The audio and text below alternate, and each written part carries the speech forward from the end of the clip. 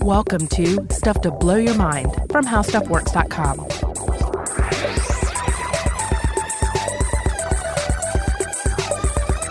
Hey, welcome to Stuff to Blow Your Mind. My name is Robert Lamb. And I'm Joe McCormick, and you are here, we're here. It's part 3 of our exploration of black holes. Now, I think this all came about, Robert, because you went to the World Science Festival and saw a great presentation on black holes. Isn't that right? Yes, it was called Darkness Visible, Shedding New Light on Black Holes. It's a tremendous presentation. It's available on YouTube for your viewing, and I'll make sure that there is a link to it on the landing page for this episode at stufftoblowyourmind.com. Now, it's funny that this is going to be our 3rd episode in a row on black holes, and this will be the last one for now. We will probably revisit the subject again in the future, because even in 3 whole episodes, there's no way to even come close to exploring all of the interesting stuff about black holes. But we're here for part 3. In the first part, we explored the sort of the idea history of black holes. Like where they came from conceptually before anybody had ever looked up and seen one. Mm-hmm. And then in the second episode, we tried to talk about ways of inferring the physical existence of black holes, not just the theoretical framework underlying them, but how we can detect them out there in the universe. And then in today's episode, we wanted to sort of like just do a grab bag of interesting, outstanding questions about black holes or thought experiments involving what we know about black holes today. Yeah, and we'll get into some sort of sci-fi ideas here as well, for sure, which, of course, brings us back to the topic of cinematic portrayals of black holes. We talked a little bit about the Disney movie, The Black Hole, in previous episodes. We talked about Interstellar and how Interstellar is actually a pretty good scientific model to look at as far as depictions of black holes in cinema. But then, of course, there's 1997's Event Horizon. Oh, is there? This was the Paul W.S. Anderson film, arguably, in my mind, the best Paul W.S. Anderson film. What would be the other candidate for the best Paul W.S. Anderson film? One of the Resident Evil sequels? I guess one of the 7 or 8 Resident Evils, or Mortal Kombat. You know, you could go with that. That was his film prior to Event Horizon. No, I don't want to be mean, but to be generous, we could say not this generation's most highbrow filmmaker. Not to say that you and I are purely highbrow cinema enthusiasts. No, we love some trash, and boy, is Event Horizon some delectable 90s trash. It's got funny CGI. It's got get to the chopper kind of stuff. Yeah. It's got a great cast, actually. It's got hilariously bad writing. It's solid B-movie territory. It certainly is in that it has, for starters, it's certainly not a B-movie when it comes to the amount of money that's spent on this thing. But in terms of when you look at it as a whole, there are a lot of problems. Mm-hmm. When you look at some of the elements that go into making the film, there are a lot of things I like about it. Yeah. I think the ship looks really cool. I like the leatherpunk spaceship. Yeah, I mean, it looks like a cathedral. Uh-huh. I like how it incorporates some of these very obvious elements from films like The Shining, 2001: A Space Odyssey, Solaris, and brings them all together. I bet you like the soundtrack, don't you? Well, I thought I was going to like the soundtrack because it'd been a long time since I've seen this, like possibly since high school, mm-hmm. and I rewatched it before we went into to record this episode. The main thing I was remembering here was that, Orbital worked on the soundtrack. Orbital, of course, are legends of the electronic genre. For instance, their 1993 album Orbital 2 is a classic, and I recommend everyone who's into electronic and ambient, you should check it out. They were also on the soundtrack of the Paul W.S. Anderson film Mortal Kombat. Yes, that soundtrack was pretty awesome back in the day. But you know me, I love a good electronic score, so I went back to view Event Horizon, mm-hmm. expecting there to be a lot more orbital, a lot more electronic nuance. But the thing is, it's not just an orbital score; it's orbital and Michael Kamen. And Michael Kamen brings the orchestral stuff into this equation, and it really felt like it was a far more traditional film score than I really wanted to hear. It's one of those beat you over the head horror scores. Yeah. You know, I hope you want some wahs. Yeah. So it did not really please me on that level.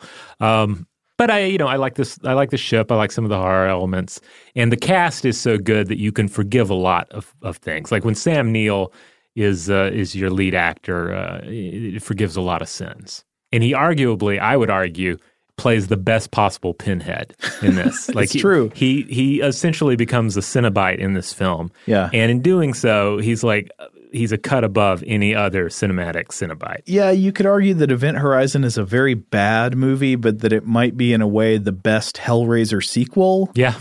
Yeah, I would agree with that. Now, of course, at the heart of why are we talking about Event Horizon? As we've discussed already in these Black Hole episodes, the Event Horizon is the point at which light cannot escape the gravity of the singularity. It's the point of no return. Right. So you've got this incredibly dense core at the middle of a black hole. Say if your black hole is the remnant of a collapsed star, your star goes supernova, blasts a lot of its material out into space, and then it's got this remnant left over that's very dense. It's within what's known as its Schwarzschild radius, and if it's within that radius, it will collapse upon itself in this weird process that even now we're still trying to understand most fully. It will collapse it this way that it looks like it collapses toward infinite density, and it creates this sphere around it where anything that goes inside the sphere never comes out again. It cannot overcome the force of gravity. It just becomes part of the black hole. Right. And in the film Event Horizon, the essential science-y argument that is made when Sam Neill's character is forced to explain this to the crew of a spaceship who apparently have no idea how space works, apparently the Event Horizon spaceship creates an artificial singularity, which is then used to open a wormhole of some sort, and that's about as detailed as the explanation gets. Oh, also they go to hell? Well, yes, but that's how they get there, is through the wormhole. Or the wormhole goes through hell. I'm a little vague. So why have we spent so much time talking about Event Horizon? Here's why. Because I'm going to argue that I think a scientifically accurate movie about going to a black hole could be scarier than a movie where you need to put hell and demons in there. All right. Well, that can be the argument we make during the course of this episode for sure. Okay. Well, I think we should talk about what it'd be like if you want to fall into a black hole. Let's say you get a hankering. You're saying, I want to approach infinite density. Hey, it's 2018. Yeah. I totally understand that desire. I feel flabby. I feel kind of bloated. I'm going for infinite density now. So you say, I'm going to fall into a black hole. You've decided to hop into a spaceship, travel out into the universe, and intentionally fly straight into a very big black hole. Now, there are a lot of people who have written about this subject trying to imagine what it would be like, the subjective experience of approaching a black hole, crossing the event horizon, and then falling in. I think Neil deGrasse Tyson actually has a book about it. I haven't read that book, but I've read a bunch of stuff about this. Probably the best explanation I've read, and one of my main sources here is going to be an explanation from the astrophysicist Ethan Siegel, who is an astrophysicist and a science blogger. He runs the Starts With a Bang blog. Do you ever read that, Robert? I don't believe I have, no. He writes good stuff about astrophysics. So he's got an exploration here that I think is pretty good. So he says, okay, imagine you're approaching a black hole. And if the black hole were the mass of Earth, the sphere that you'd be approaching would only be about 1 centimeter in radius, or about 2 centimeters wide. If the black hole were about the mass of the sun, the sphere would only be about 3 kilometers in radius, or about 6 kilometers wide. So the actual spheres of the event horizon that you would see are much smaller than a lot of the other things you'd encounter out in the universe. That is, unless you're coming up against one of the biggest ones, like, say, a supermassive black hole, the kinds that are at the center of galaxies. So as you approach the black hole from a kind of normal orbital distance, one of the funny things is that, first of all, you might not immediately notice anything strange about the gravity. The gravitational influence you would feel would be a lot like approaching or orbiting a star of the same mass. And to reiterate, if a star the size of our sun were suddenly magically turned into a black hole, and by the way, this would not ever happen in point of fact because our sun is not massive enough to naturally become a black hole. Correct. Yeah. But if you were to, by magic, turn it into a black hole of the same mass, Earth would simply continue orbiting. It wouldn't be immediately sucked in or anything. Things would get very weird on Earth, but yeah, we would not be sucked into the black hole. Right. But once you got closer, then things really do start to get weirder, especially when you get very close. So as you approach the black hole, first of all, you would notice that as you get closer, the black hole gets bigger faster than any normal object would as you approached it. So you might have a normal sense of, okay, I'm flying towards a planet or I'm flying towards a star at a certain speed. You can have a pretty predictable rate of its expansion to take up more and more degrees of your field of view, right? As you near a black hole, the black hole actually gets bigger faster than any normal object would because rays of light beaming towards you passing all around the black hole are bent dramatically inward. Okay. Now, remember what we'd actually be seeing out there is you'd see sort of a black disk with light warped around it. Remember the Schwarzschild radius, the distance from the center of the black hole to the event horizon. The event horizon, of course, is the sphere catastrophique, the point beyond which nothing, not even light, can escape.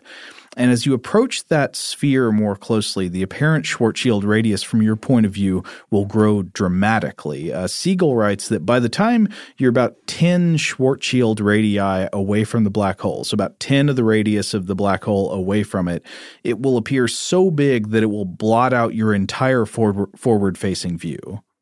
Right? So if you're looking toward it, it will be your entire field of view.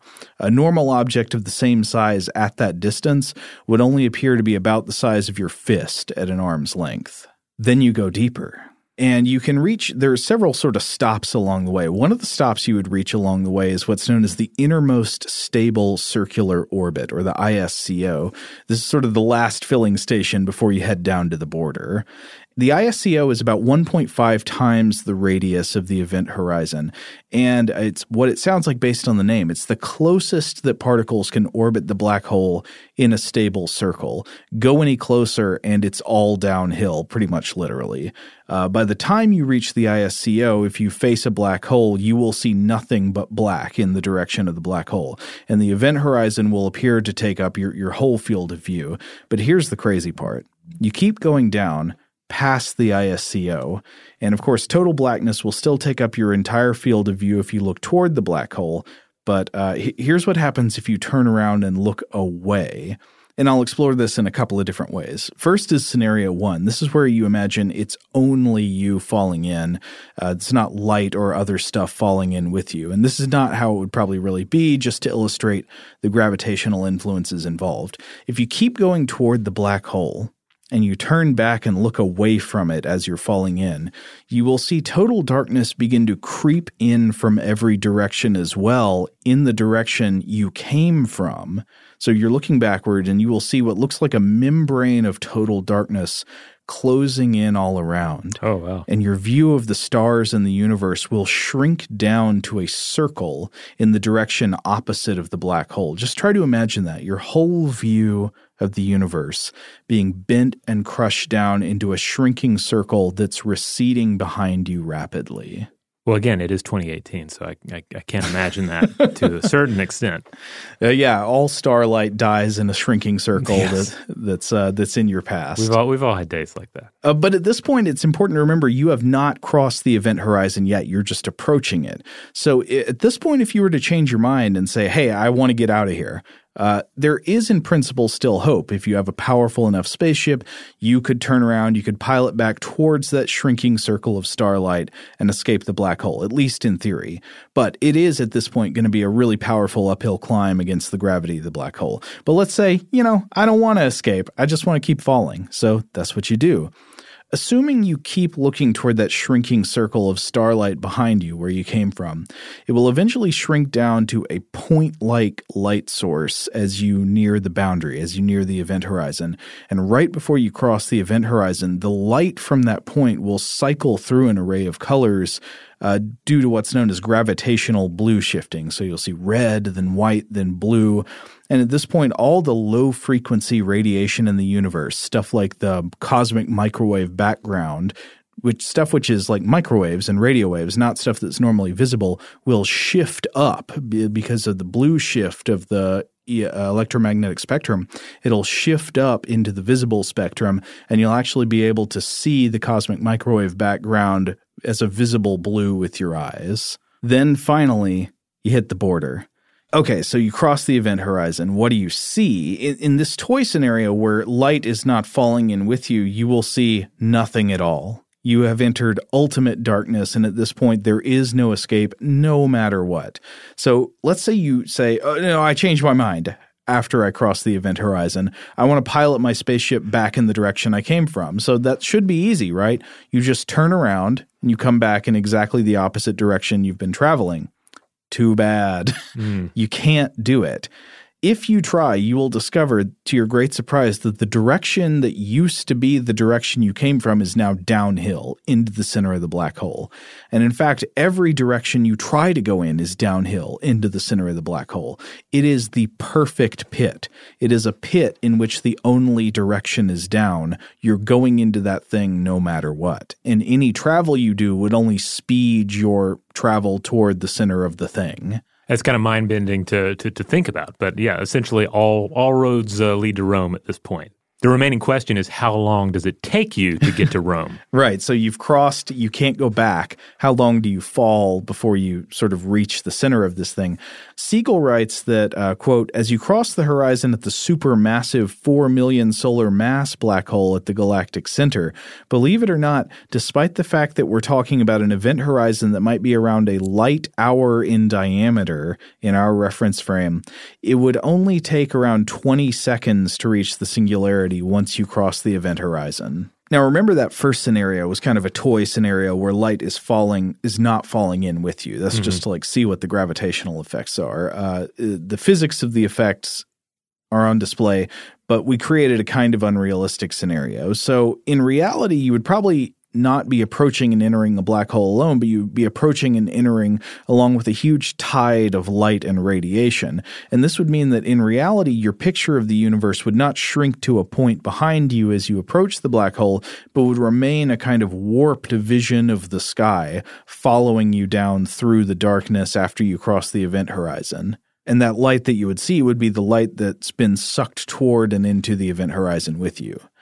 But as we've been talking about before, unless you just assume some kind of technological or magical form of invincibility, it's highly possible, given various factors, there are a lot of different ways that a black hole could be, but it's highly possible that you would die at pretty much every stage of the scenario we'd be describing, for several reasons, one of which is what's been classically known as spaghettification. Yes, I've certainly heard Neil deGrasse Tyson speak about this. It's one of the astrophysicists' favorite concepts. So as you approach the center of gravity of smaller classes of black holes, tidal forces would work you up good. And tidal forces occur when an object is stretched and deformed because of an imbalance of gravitational forces at different parts of the object. We've talked before about Jupiter's moon Io. You know, Io is one of the most, I think it might be the most volcanically active object in the solar system. If it's not the most, it's one of the most. It's got these volcanoes erupting. What's causing all of this heat and geologic activity inside Io? It's believed to be tidal forces of Jupiter acting on the planet. Jupiter, it's close enough to Jupiter that Jupiter's kind of working the planet with its gravity. And so as you're falling into a black hole, a similar kind of working would happen on you. Basically, imagine you're falling feet first into a relatively small black hole. At a certain radius from the black hole's center, you would start to notice that the force of gravity pulling your feet is a lot stronger than the force of gravity pulling your head. And since Einstein, we know that the experience of gravity is subjectively equivalent to the experience of acceleration through space, right? Gravity is just like being in an accelerating room. So imagine you're falling feet first and you discover that your feet are accelerating faster than your head is. If you were otherwise still alive when this started to happen to you, it would stretch your body out until it ripped into pieces, and then those pieces would get stretched and ripped into smaller and smaller pieces until you're just kind of a wet carbon particle jelly streaming through toward a point of infinite density. Also worth noting, if you did a cannonball into the singularity, then all of this would happen but first. Not sure that has any impact on anybody's decision-making. Oh, it has a lot of impact. Somebody should work that up. That should be a paper. Yeah, how would the body react? As a side note, you might have heard me mention smaller black holes here. Why did I mention smaller black holes? It's kind of counterintuitive, but actually smaller black holes will tend to kill you faster through tidal forces than larger black holes will. A much larger black hole actually has a more gentle gradient of gravity acceleration. But so we've been imagining just one type of way of picturing this awesome event, what it's like to pass into a black hole. One of the things that I want to think about is once you're within the event horizon of a black hole, does it even make sense to talk about you falling into the black hole, to talk about you and the black hole as separate objects, if you can literally never leave no matter what? You are no longer an entity separate from the black hole itself. You are part of the black hole, and the black hole is you. That's true. Like you're no longer a denizen of the larger universe. You're a denizen of that particular black hole. Yeah. And arguably a part of its substance. Yeah. So maybe a more transcendent way of thinking about it would be to say, okay, when you fall into a black hole, it doesn't just kill you. You get to become it. Consolation prize. Yeah. All right, on that note, we're going to take a break. And when we come back, we will discuss more of the mysteries and wonders within the black hole. All right, we're back. Now, one of the things I know they talked about in the Darkness Visible event you saw in New York was the relationship between black holes and entropy. What was the deal here? All right, I'm gonna attempt to explain all of this, and I do just want to advise listeners more than usual that if this doesn't completely make sense, do check out the talk, because you'll get to hear a pair of experts discuss it with more time and with greater expertise. Yeah. But I will attempt to summarize here. Hey, it is astrophysics, folks. It is astrophysics, and we are talking about black holes.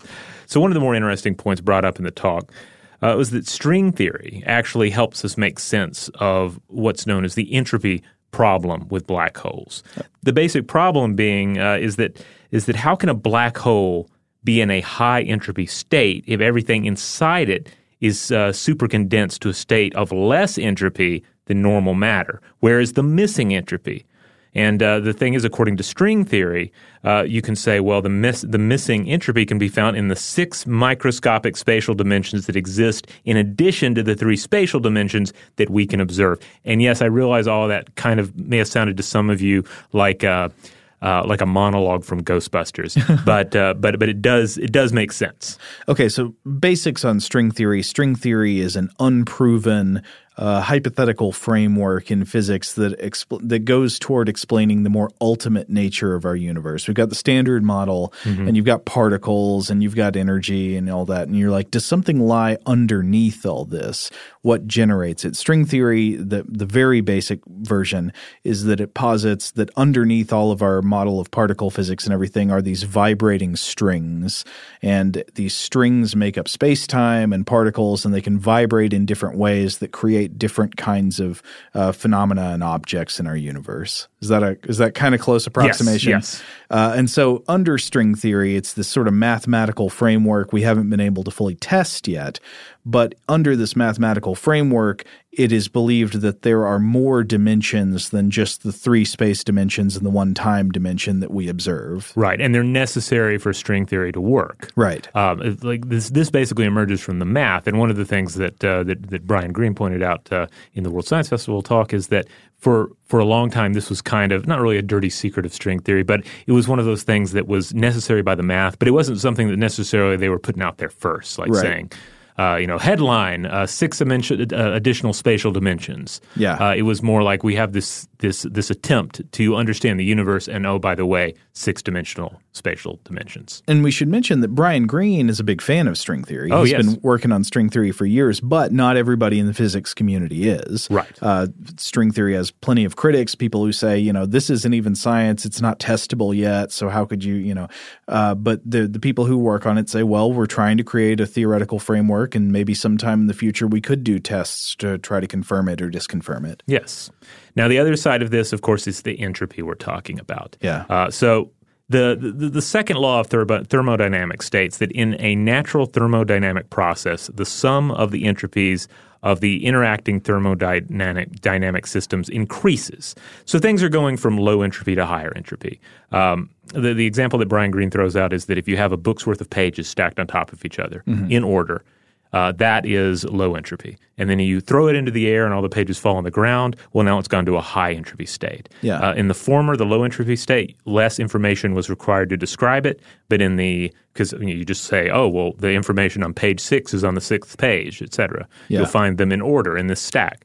But now everything is in a high entropy state. You need more information to tell you where everything is. You say, okay, page 6 is... it's over here in the middle of the field near pages 800 and page 72. Yeah. That sort of thing. With a weasel chewing on it. Right.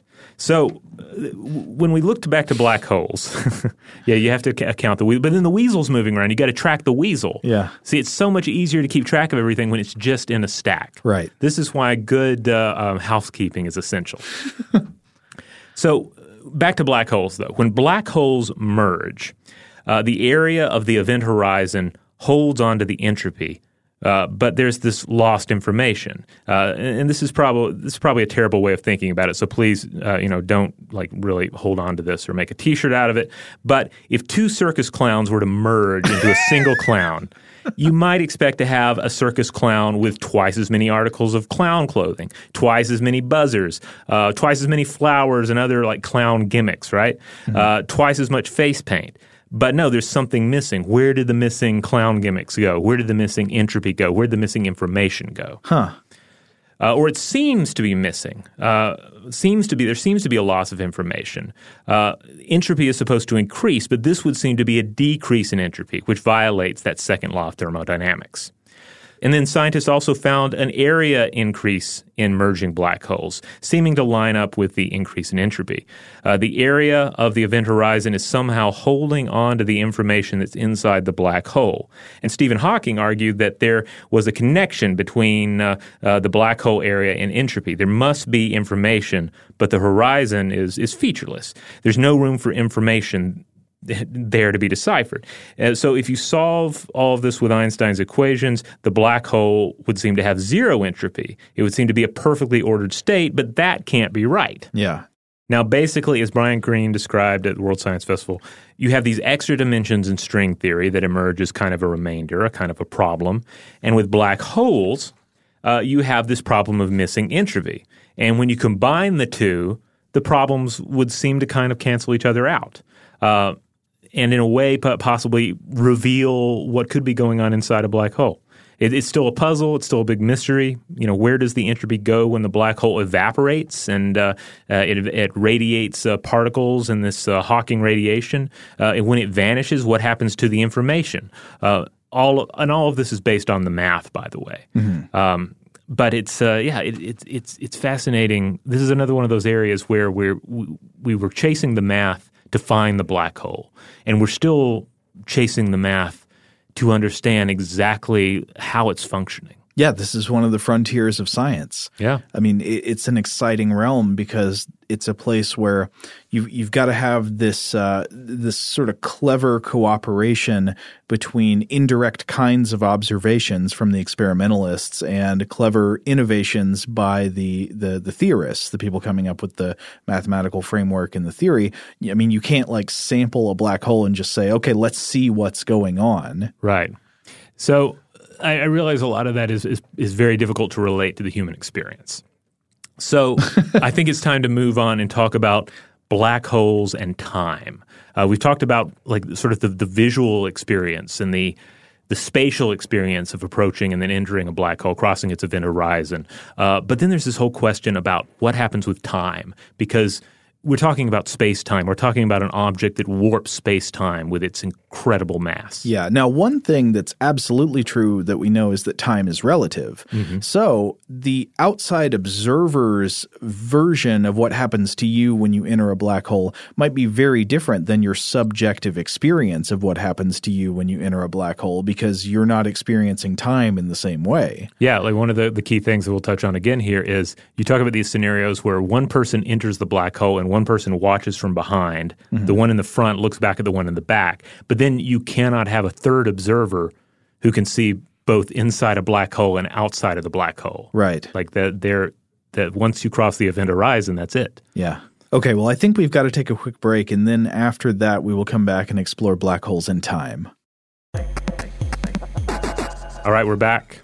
So key in all of this is a phenomenon called time dilation, which we've discussed in the show before.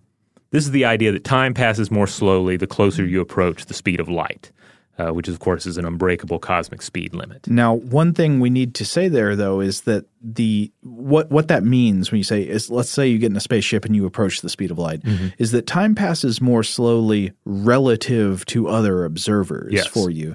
It doesn't necessarily mean that you would feel like you're living in slow motion. In fact, what it means is that you are living in normal time. But say if you get in a spaceship, travel at the speed of light, or not at the speed of light, close to the speed of light, and come back, even though it felt like time was passing normally for you, you might get back to Earth and then realize a lot of time has passed on Earth where it seemed like much less time had passed for you. Right. And this is one of those things you could say is true on Earth as it is in heaven, because the hands of a clock in a speeding train are going to move ever so slightly slower than those on a stationary clock. The difference would not be humanly noticeable, but when the train pulled back around to the station, the two clocks would be off by billionths of a second. If such a train could attain 99.999% light speed, only 1 year would pass on board for every 223 years back at the train station. Even though for the passengers, it would feel like time was moving normally. Right. This would all be a matter of like comparing notes and like looking at stopwatches when you return, that sort of thing. But speed isn't the only factor that affects time. On a much smaller scale, mass also influences time. So time slows down the closer you are to the center of a massive object. This is something that was explored to great effect in the movie Interstellar, which we mentioned earlier. You get really close to this supermassive black hole, and you're going to have some real problems syncing up with your person way back in the space station. Yeah, indeed. And you know, based on this, we know that there are places in the universe where time speeds up and places where it slows down. Time, as it's often pointed out, runs a little bit faster in space than it does down on Earth. A clock aboard an orbiting satellite experiences time dilation due to both the speed of its orbit and its greater distance from the center of Earth's gravity. And we actually do have to make adjustments for this, like for GPS satellites. They need we need to occasionally adjust timekeeping between GPS satellites and what's going on Earth. So that's the real world version of this, like the accessible version of this that actually impacts life on Earth. But then there's then we return to black holes, though, because the closer one gets to a black hole, the stronger the gravity would be. Right. And this is going to have a dramatic effect on time, making a supermassive black hole, in Hawking's words, a sort of natural time machine. The trick would be to avoid falling in, hitting just the right trajectory in your spaceship, or even your time ship, I guess it would be at this point, to orbit around the event horizon. High speed would keep you stable, but time would slow down by half. So you could take, say, a 5-year journey to travel 10 years into the future. That might not seem like a lot, but it's ultimately the best the universe offers as far as time travel goes, without getting into the paradox-producing, feedback loop-destroying aspects of wormholes. Right. Now, this would only be travel into the future. Correct. I think, as we've discussed before, when people ask, is time travel possible, the answer to the question seems to me, travel into the past, absolutely not. Travel into the future is not only possible, it is known to be real. Yeah. It gets into this weird scenario where someone could say, hey, you want to get to, let's see, it's 2018 now. You want to get to the year 2028? Yes. All right. Well, how many years do you want to take to get there? You want to take the standard 10, or do you want to take 5? Well, if you want to get there in 5 years, relativistically, then you're going to have to jump on this spaceship. And all of our physics tells us this would work. Yes. But that's outside the event horizon. What's time like within the event horizon? Yeah, does it even make sense to say from an outside observer's perspective that anything happens inside a black hole? Is that even a meaningful concept? I mean, it certainly gets into an area where these are all decent questions, because you can do this with a sort of physics breakdown, but then ultimately, what does it mean to be within the event horizon? Yeah. By the way, I meant that not to say that nothing happens. It was just I don't actually know the answer to that question. Well, I looked into this, and I was reading an article on Ask an Astronomer by Harvard physics graduate student Sarah Slater, and she had this fascinating nugget. She shared that, quote, everyone inside the event horizon is a psychic. Whoa, explain that. Okay, so she points out that outside of the event horizon, there are 2 criteria for remembering something. 1, it has to have been in the past. Okay. And 2, it has to have happened at a distance no more than what light could have traveled since it happened. Okay, so that sort of means like we can't remember events that took place farther away than the observable universe because it would have taken light longer than the history of the universe to cross that distance to reach us. Yes. There's no way we could have that information. Right. I mean, this is like basically I'm going to put that on the shelf and say that's space and time. Yeah. As it relates to our ability to remember something. But inside the event horizon, things get flipped around. Space and time, you could say, become switched. Okay. So now these are the 2 criteria within the event horizon for remembering something. 1, it has to have happened farther from the center of the black hole than where you are right now. Huh. And number 2, if T, as in the letter T, is the time that it would take light to travel to you from the location of the event, then it happened either no more than T hours ago or T hours into the future. Huh? So I'm going to just read this direct quote from her. Quote, if you look away from the center, and again, this goes back to our earlier ideas of crossing the event horizon and looking back or trying to look back. She says, quote, if you look away from the center, though, you can see 2 images of everything, one from T hours in the past and one from T hours in the future.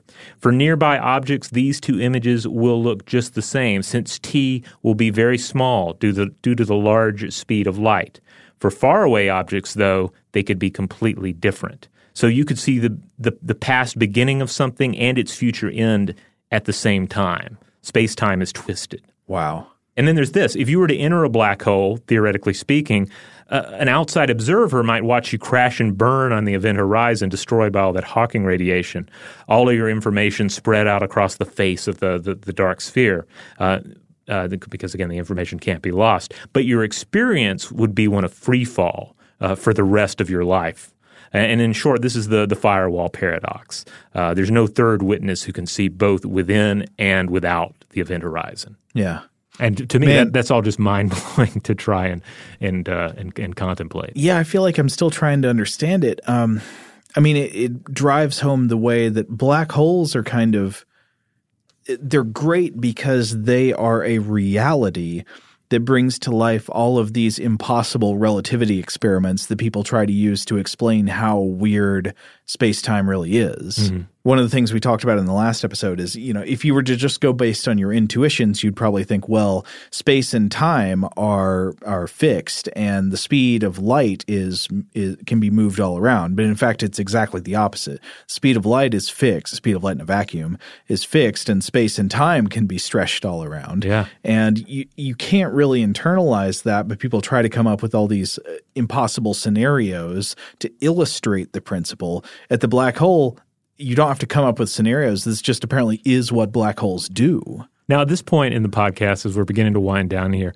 I thought it might be fun to just talk about a couple of questions that frequently come up. Either some of these we have received as emails from people, and then others are just sort of general questions that arise from sci-fi treatments of black holes, including Event Horizon. Yeah. Okay, so the first one is, and I know we've received this from listeners, if I'm pulled into a black hole, will I then come back out of a white hole? And I think sometimes this is an area where we fall into the trap of thinking of black holes more as wormholes. Right. But the white hole concept is, in fact, a byproduct of general relativity. But it's even more of a mathematical phantom in many respects. It is the reverse of a black hole. It's not a place where matter is lost, but rather a place where matter is born. I've seen it explained as sort of like the Big Bang singularity, but not quite the same. But it also can't actually exist in our universe. Oh, really? Yeah. So I hadn't heard this. I'd heard the white holes were still kind of a speculative possibility. Well, my understanding of it, and again, this could be incorrect, and I may have to be corrected on this later. But I'm sure I could be wrong too. My understanding of it is that it emerges from the math, but it's one of these things that emerges from the math that we're like, well, that doesn't really square up with what we actually expect to see in the universe. Okay. Astrophysicist Karen Masters once described it this way, quote, "There is only such a thing as a white hole in the theory of black holes, and no such thing is possible physically." Well, I'm sure she knows a million times more about this than I do, but I would just point out that used to be what the astronomers said about black holes. That's true. Yeah. But I'm not using that to say white holes exist. I mean, I'm sure she's probably drawing on a lot of facts that I'm not aware of. But basically, my read from this information is that the answer to if I go into a black hole, I come out a white hole. The answer is probably no, and probably you're thinking more about a wormhole here. You're not really picturing what a black hole and indeed a white hole would actually be. Uh-huh. Well, I'm inclined to take the astrophysicist's word on it, so I'll go with that. No white holes. Okay, so another frequently asked question, and this one's a lot more fun, I have to say, is could we one day harness the power of a black hole? Perhaps like what we see in Event Horizon. Yeah, it's a black hole drive. Tell me Event Horizon is possible, right? Okay, let's hear it. Okay, so first of all, this is probably a good time to refresh everyone on the Kardashev scale, which we referenced earlier. This is the idea that this is just like a very rough way of understanding like what would be the technological levels of possible civilizations in the universe. And it's judged based on how much energy you can take control of. Right, and like truly take control of. So, for instance, Type 1 civilizations are masters of planetary energy, meaning they can harness the sum energy of an entire world. We're not there yet. No, we would still be a Type 0 civilization. Yeah.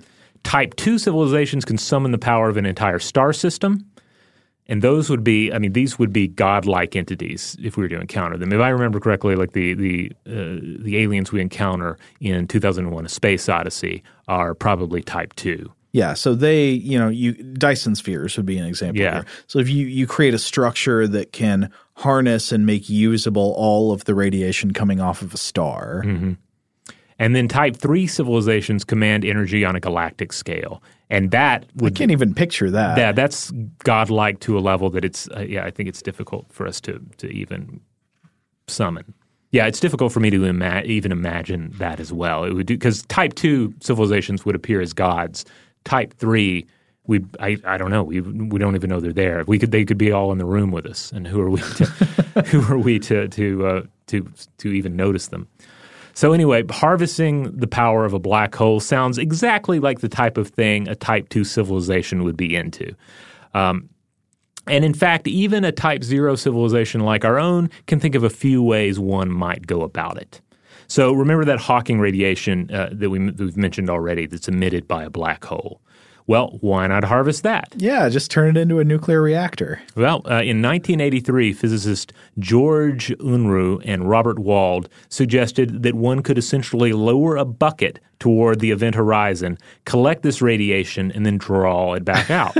Now, if you let the bucket go through the event horizon, you would not be able to get it back. Right, yeah. There's no – the light cannot escape, and certainly a Type 2 Kardashev bucket would not be able to escape. Right. That would be like the black hole's like the neighbor who, your Frisbee goes in their yard. That's my bucket now. Now, there's some problems with this, though, because the tension of the rope here is an issue. Adam Brown of the Princeton Center for Theoretical Science countered that the rope descending towards such high gravity would only be able to support its own mass, not the additional mass of this mined Hawking radiation. Plus, as you know, it also needs to be able to withstand the crazy heat of Hawking radiation, as with the bucket. Now, in 1994, Albion Lawrence and Emile Martinique of the University of Chicago proposed that we could instead dip strings into the black hole, and Hawking radiation would climb up out on its own. So this would be like I've seen it compared to like an oil wick in an oil lantern. Okay. So you're not getting anything back from beyond the event horizon, but you're harvesting the Hawking radiation around it. Yeah, kind of almost like luring it out. So this is interesting to think about. And you would be able to mine just a colossal amount of energy this way. But what about doing more of this Event Horizon model, Event Horizon the movie? What about actually, say, capturing a small black hole, maybe a primordial black hole, using that to power your spaceship, or making your own singularity? Well, on one hand, that sounds kind of impossible, but on the other hand, we should be clear that a black hole doesn't have to come from a star, in principle at least. Mm-hmm. I mean, we don't have any technology for like making big old black holes, but in order to create a black hole, all you have to do is get an amount of mass within its Schwarzschild radius, right? And if you can do that, you've made a black hole. It doesn't have to be a collapsed stellar remnant. Right. And then arguably you could make one out of energy instead of just pure mass. Huh. So this is what's known as a Schwarzschild Kugelblitz. Kugelblitz? Kugelblitz, yes. Sounds like a brand of blender or something. Yeah, or a delicious breakfast cereal, or part of your complete breakfast. Uh-huh. So this is the 1955 brainchild of theoretical physicist John Archibald Wheeler. Oh, old Wheeler. And it's the Kugelblitz is German for ball lightning. And the idea is that these would be concentrations of energy so intense that they form their own event horizons and collapse on themselves. And it would need, for this to work, for this to be something you could actually utilize, it would need to be smaller than a proton. It would be incredibly hot, but if you could contain it, you'd have just immense energy at your disposal.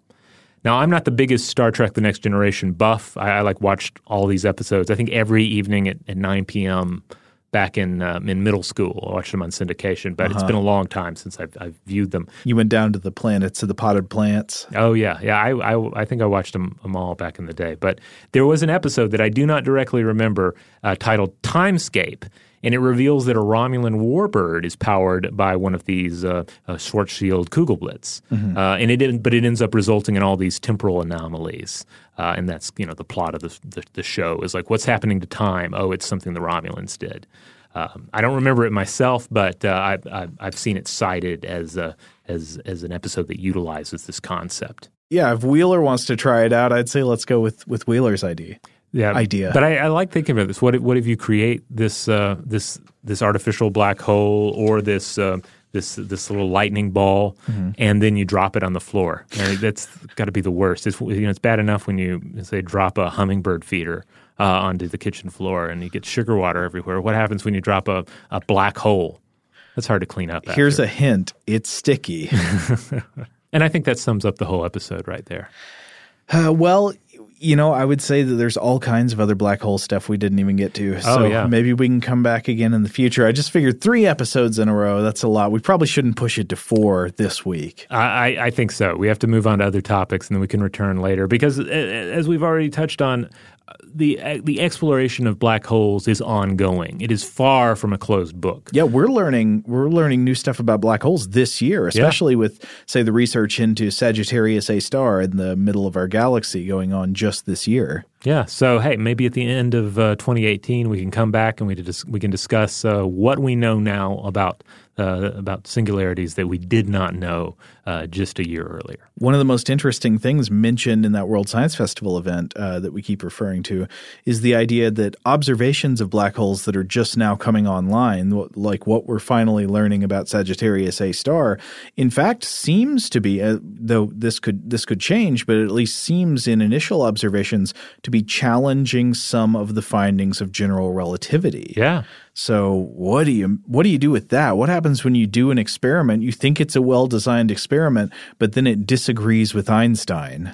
Well, it's I mean, as they discussed in that talk, it's like you first of all you might question, well, what are my results actually saying? But then you may be reaching the point where you're having to move beyond these theories and work with new theories. So as we learn more about black holes, we're not just learning more about this arguably kind of abstract seeming thing that has no direct influence over our lives here on Earth, but they have the ability to change our understanding of the cosmos itself. I mean, wouldn't it be a fascinating thing if we were alive to see a new, better theory of gravity emerge? Yeah, it would. It would change everything. It's kind of like when they made another Blade Runner movie, except even more ground shaking, you know? Like you grow up thinking you're only going to ever have that one, and then they go and make another one. And then likewise, we would be living in a world in which we had our third gravitational theory. So third major one, That would be really cool. Yeah. So astrophysicists, please go out there and break Einstein, kick his butt. All right. Well, on that note, we're going to we're going to rocket away from the Event Horizon now. We are going to close this episode out. As always, we urge you to check out StuffToBlowYourMind.com. That's the mothership. That's where you'll find all the podcast episodes. You'll find videos and blog posts there as well. Also links out to our various social media accounts, all at StuffToBlowYourMind.com. And if you want to help support the show, go to wherever you obtain the podcast and rate and review us. Leave us a nice review. Give us all the stars you can, and that will help support the show. Huge thanks, as always, to our excellent audio producers, Alex Williams and Tari Harrison. If you would like to get in touch with us to let us know feedback on this episode or any other, or to say where you listen to the show from, or to suggest a topic for a future episode, whatever it is, you can get in touch with us directly by email at blowthemind@howstuffworks.com.